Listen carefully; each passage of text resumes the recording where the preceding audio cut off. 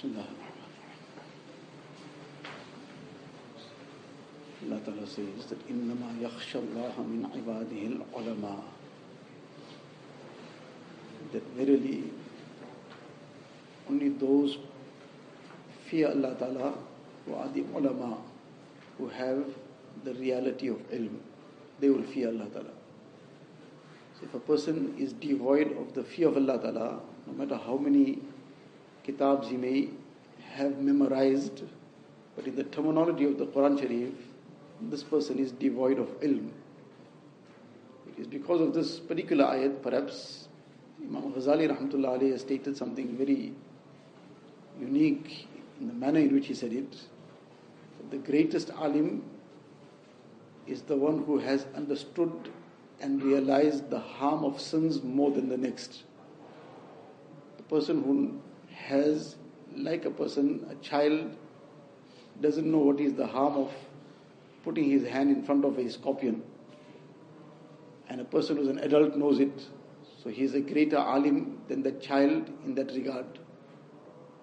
So this is an aspect of the world, but the real thing is the akhirat. The person who has in front of him the harm of sins more than the other.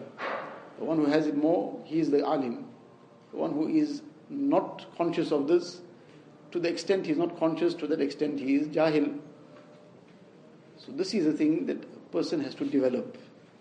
And the Ahlullah are all the time conscious of this, that they must not be losing out in any way.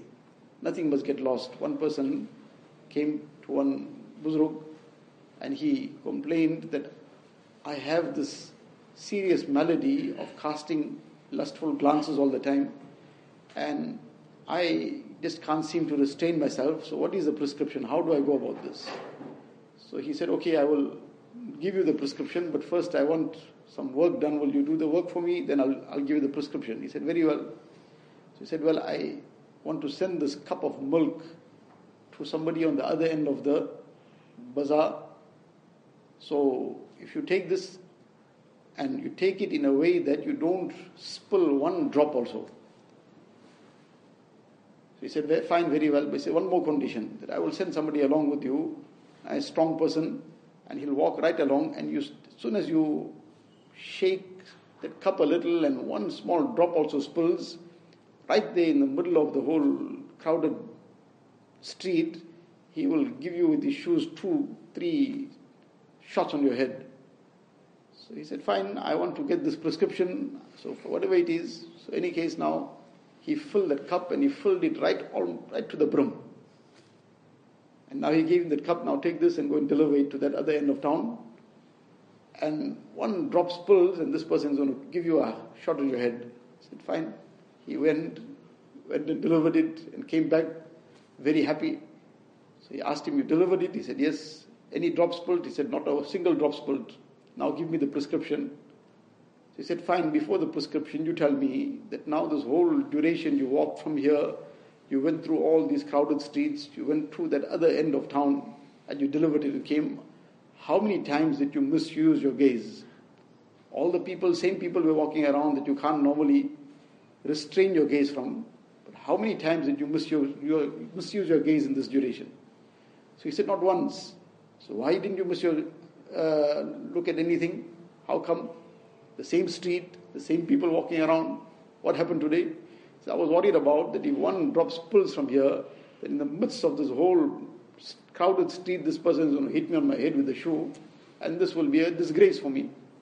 That everybody will now observe what's going on. This person is catching it in front of everyone. So on that, this Buzurg then replied that that is your prescription, that be also conscious that if I don't conduct myself with taqwa in dunya, that in front of the entire creation of Allah Ta'ala, on the day of Qiyamah, I'll be disgraced. Here, this is a small disgrace of dunya. And just as you were worried about not letting one drop spill, because if one drop spills, that will become a source of your disgrace. So likewise, the Ahlullah are concerned that one drop of the love of Allah Ta'ala must not spill out of the heart. One drop of taqwa must not fall away. Because if that one drop of taqwa falls away, that too could lead to one's disgrace. So this is that consciousness to develop, and this is that fear of Allah Ta'ala. إِنَّمَا يَخْشَى اللَّهَ مِنْ عِبَادِهِ الْعُلَمَاءِ. To the extent we will develop this, to that extent the reality of ilm will come. Otherwise, it will just be nuqush, just merely just alphabets and letters and writing. More than that, it will be nothing. What is to be acquired is ilm, and ilm will come with khashiyat. Allah Ta'ala gives.